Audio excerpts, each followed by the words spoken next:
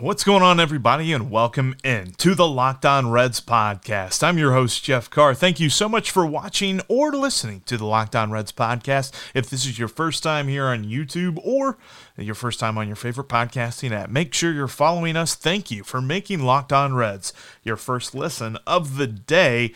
Locked On Reds is free and available wherever you get your podcasts. Coming up today, we're going to pretend that the Reds are going to actually do something this offseason. Look at some guys who could be fill-ins, some guys that you could replace Nick Castellanos with, some guys you could put into the bullpen, and maybe a backup catcher option out there on the free agent market. This isn't talking about trades or anything. This is just talking about who's available on the open market should the Reds actually do something, which I'm going to tell you why I think that they could. Hopefully. Anyway, we'll get our hopes up here on today's podcast. Thank you so much for joining me. Today's podcast is brought to you by Spotify Green Room. Download the Green Room app today on your mobile device and join rooms and conversations about the league. Spotify Green Room is changing the way that we talk sports. All right, let's get started. You are Locked On Reds, your daily Cincinnati Reds podcast, part of the Locked On Podcast Network, your team every day. So moves are being made, options are being picked up or declined, depending on who you are and what team you're playing for. I did see Jose Ramirez got his option picked up by the Indians. Saw that Jake Diekman got his declined. I think that Darren O'Day from the Yankees, there's a bunch of different names out there. I believe that Kyle Schwarber, who we will actually talk about here in just a moment, had his option declined. You know, he's from Middletown. I heard that somewhere. Anyway, speaking of Kyle Schwarber, let's talk about some possible replacements, guys who could fill in the absence of Nick Castellanos, because let's be honest, the chances of Nick Castellanos coming back, I think, say that it's the chances of me being a vegetarian for more than just a meal. Not good. There's an option. There's a chance. The Reds could match his offer, but I don't think that's going to happen. I think he's going to make somewhere around 21 to 25, who knows, maybe even closer to $30 million a year. That's not something that the Reds are interested in. They've just got done paying him $16 million. I think they were quietly rooting for him to actually opt out. Now, Bobby Nightingale said in an article that the chances are good that he's going to get a qualifying offer, which I saw some people speculating, and that's kind of a scorched earth speculation, that the Reds weren't even going to offer him a qualifying offer, weren't even going to extend one to him.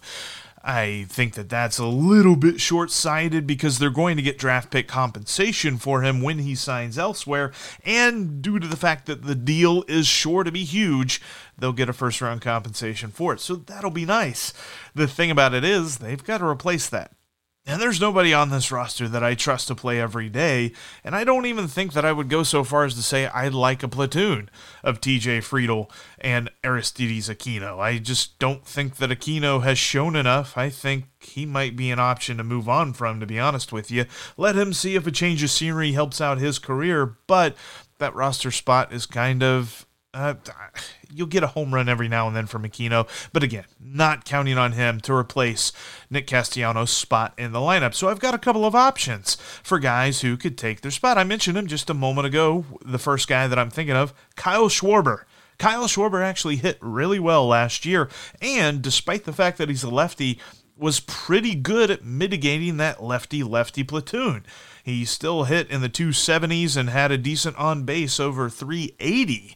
He had his slugging percentage tick down quite a bit against lefties, but he still got on base and got the hits. Those were what we're looking for this Reds lineup. Let's take some baby steps about getting better against lefties. But with Kyle Schwarber on the roster, I think that you could slot him in, whether it be in the middle of the order or at the top of the order, right there behind Jonathan India against lefties or righties, and you're going to be pretty good. Plus, and this is a caveat of all three of these guys, I got Kyle Schwarber and two other guys I want to talk about.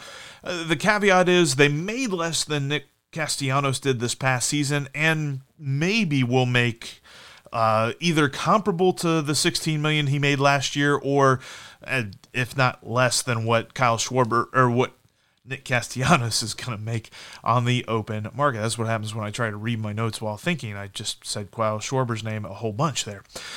But I'm thinking of Kyle Schwarber as a guy who probably is going to make around $15 million, $16 million this year. I could be wrong. The market value for him isn't quite, it's like $12 million. According to SpotTrack, I'm getting these numbers from SpotTrack.com. That's where I kind of rely on my salary numbers and valuations, whether it comes to arbitration or possible free agent signings.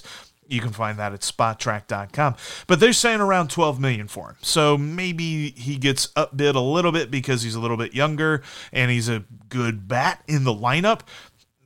The Reds could still use the money that they were going to spend for Nick Castellanos had he stayed and get him. Look, I really hope, and again, this whole episode talking about guys who the Reds could go get. It's dependent on if they actually use the resources in which Nick Castellanos would have gotten. Hopefully they do, because we're talking about a Reds team that if they just allow that money to disappear and they don't do anything with it, well, then what are they doing? I get it. They saved money on the relievers last year, but they didn't do anything with it, and they're saving money on Nick Castellanos not being on the roster. Do something with it. Don't just eat it. Don't tell us that we've got guys within the organization who can step up and make that kind of production. We don't have any combination of outfielders in the Reds organization that are going to replace the production from Nick Castellanos. Kyle Schwarber could at least get to the point where you could see a reality where he is close to Nick Castellanos' production. Another guy that I'm thinking of, Avisail Garcia. He absolutely eviscerated the Reds. Eviscerated, see what I did there? But he is also amazing against left-handed pitching, and I don't think will be much more expensive, if any more expensive, than Nick Castellanos was. He could make around $10-11 million a year, could Garcia. One other guy that I'm looking at is a dude who killed this postseason, Eddie Rosario. And I think it's Rosario, but I just said Rosario because, well, I'm from the Midwest. Whatever. Eddie Rosario is a dude who was on fire this postseason, just wasn't making outs. He was getting hits. He is a contact dude. He hits for average. His on-base percentage is reliant on that batting average, though. He does not walk a ton. The thing is, he doesn't strike out a lot either. He's kind of a Jose Iglesias in that realm of hitting, and he doesn't have a platoon split. He is a left-handed hitter, but for his career, he's hit .275 against lefties and .276 against righties. So dude just hits everybody. Doesn't matter who's pitching, what side of the plate. I like that. Again, contact-type hitter. Put him in the second spot in the lineup right behind Jonathan India and see that dude's RBI total rise a little bit.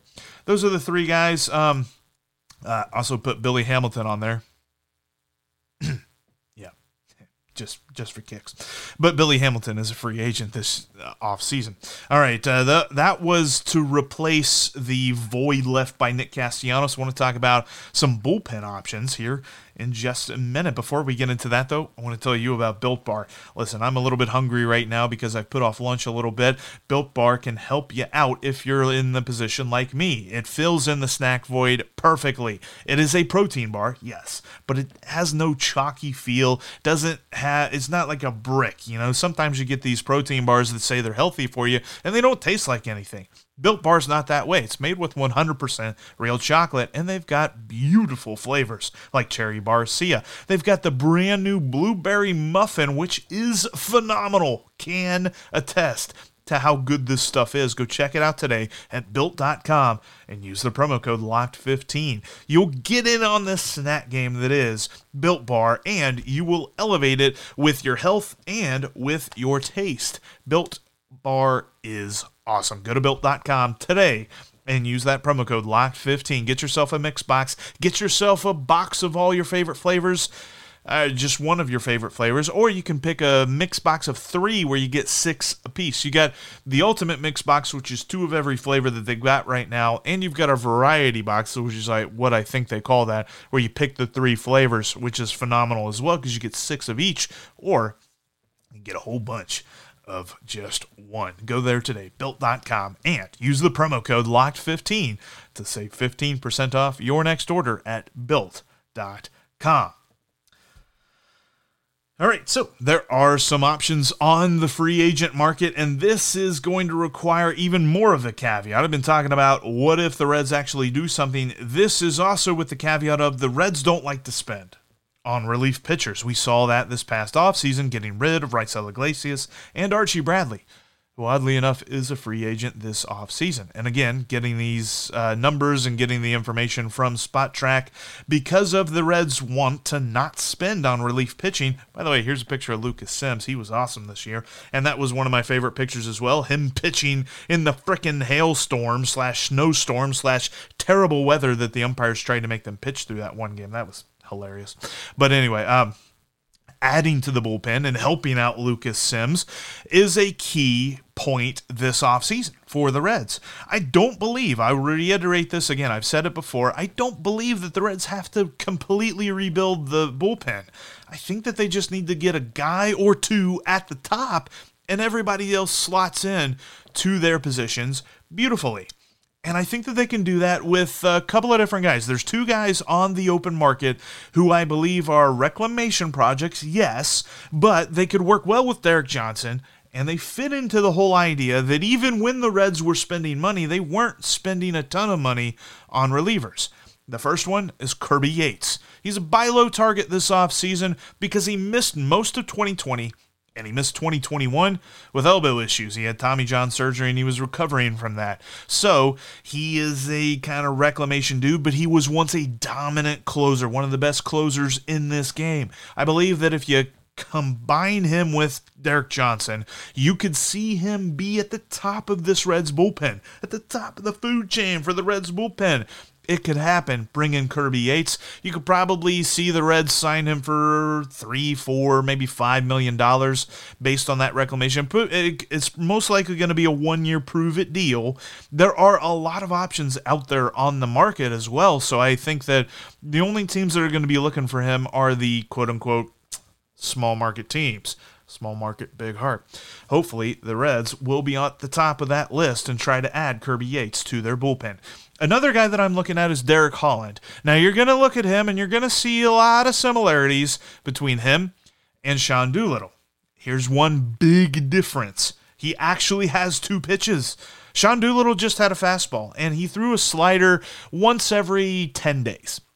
Derek Holland throws his slider more than his fastball, and while it isn't as good as it once was, I think if you put that with Derek Johnson, who is a slider whisperer, he can become a closer-type pitcher again, maybe for a year or two for this Reds bullpen. And look, I still think that they've got talent. They just don't have a proven closer. You bring in a Kirby Yates, you bring in a Greg Holland. They've saved games before, and they are better than Sean Doolittle was this past year. So you combine that with Derek Johnson, they're going to be the kind of closer guy that maybe they aren't the closer all year long, but maybe they're able to hand it off to a Lucas Sims. Maybe they're able to hand it off to a Dauri Moreta. Plus, they've got the ability to, and not the ability, but the opportunity of which the Reds can sign them on a one-year prove-it type deal. And then whenever TJ Antone is healthy in 2023, you can slot him back into the closer role. Bingo, bango, bongo. You don't create a log jam at the top, and hopefully you bridge the gap to when Lucas Sims is comfortable as a closer, or maybe Luis Cessa is comfortable as a closer. Look at Greg Holland or Kirby Yates, and that could be a thing. It could also be a situation where the Reds trade for a closer-type dude. Now, that's not a market that I'm very aware of who's available and who's ready to be traded and all this other stuff. I'm just looking at free agents today. But again, based on the preconceived distaste, we'll call it, for the Reds, even when they were spending money, to spend money on a closer-type pitcher, that kind of counts them out on bringing back Raisel Iglesias or adding Kenley Jansen or Craig Kimbrell or Brad Hand. Can you imagine if the Reds added Brad Hand as their closer? All of the many times we would talk about the Reds winning games and having the upper hand. Come on, Reds. Maybe reach into your coffers a little bit and sped for Brad Hand. I just want the cheesy headlines. That's all I want in life. Is that too much to ask? All right, we're going to talk about some backup catcher possibilities. Yeah, I know. Just so exciting, the backup catcher position. But there are a couple of dudes who at least have me intrigued. We'll talk about those in just a minute. Before I tell you about that, I want to tell you about BetOnline.ag. They are the #1 place for your basketball and football betting action this season. And they've got a brand new web interface for the start of basketball season. They've got more props, more odds, and more lines than ever before. Head to the new updated desktop or mobile site and sign up today. Use the promo code LOCKEDON. You'll get 50% added onto your initial deposit. That is more money in your bankroll. That's going to betonline.ag and setting up your profile with the promo code LOCKEDON. From basketball, football, you've got baseball off-season props. You're talking about looking ahead with futures of like World Series odds and things like that. The NHL, UFC, boxing. There's a great UFC card coming up tomorrow night that I am stoked for. Going to be betting on that. You can believe it. At betonline.ag, the only online sportsbook that I trust. And you should too. Set up your profile today, again, with the promo code LOCKEDON and get 50% added onto your initial deposit. BetOnline.ag is where the game starts. I keep hitting my desk with my ring. Hopefully that's not registering too much. All right, final segment of today's podcast. We're going to talk about some guys that the Reds could look at to fill out their backup catcher position. Nick Krall said in his interview after the Tucker Barnhart trade that they will look outside the organization and bring somebody in who is ready for the major leagues right now. He did mention that Mark Kolozsvary is on the roster, but he then went on to mention that he's going to look outside. So there are some options out there on the free agent market. #1, this is the dude that if they sign this dude, I'll actually be marginally excited about. Yeah, it's kind of weird to say that somebody be excited about a backup catcher, but that's what happens when you're addicted to the Reds like I am. I mean, come on. I got a Red Legs of the Snowman bobblehead sitting back here. We're ready to go. But when you're talking about a backup catcher who I would actually be marginally excited about, Manny Pena is available. Do you know how many times that dude has killed the Reds? I get it. It's not as if he is an amazing player. He's a backup catcher for a reason, but he's got some pop. He slugged .439 in 180 at-bats this past season. He had 13 home runs and 180 at-bats as well. Some might say that's a little bit unsustainable, and I tend to agree with them, but that's the kind of a dude that would be an awesome backup option behind Tyler Stevenson. Plus, he was a top 15 pitch framer when it came to catchers, which is another nice thing to see. That's actually something that we'll talk about on Monday when we look at Tyler Stevenson.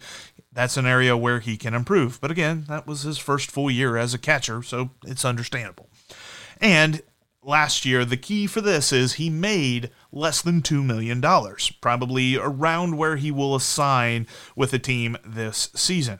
Another option, a grizzled vet, a guy who's had a very nice career in Wilson Ramos. He's a 2-time All-Star and a Silver Slugger Award winner, though that was a few years ago. He could be awesome to have mentor Tyler Stevenson if that's if that's what he wants to do at this point in his career. He may be trying to angle for one last hurrah at being a catcher 1, which is a possibility, which would preclude him from coming to the Reds. And the other thing about him is I wonder how much money that he and his agent are going to be looking for, because over the last 2 years, he hasn't played very much. He's been hurt, and when he has played, he hasn't been that good. So maybe this is a kind of year that he could sign as a backup and kind of prove it and maybe get dealt somewhere. I don't know. But he might be looking for more money, and he might be looking for a starting opportunity. So having him on this list is a little bit risky because we're not sure what he's looking for. The other guy that I'm thinking And there's names on there. You can look at the Austin Romines and the Jose Lobotons, and hey, Ryan Lavarnway, he is available. I did check on that.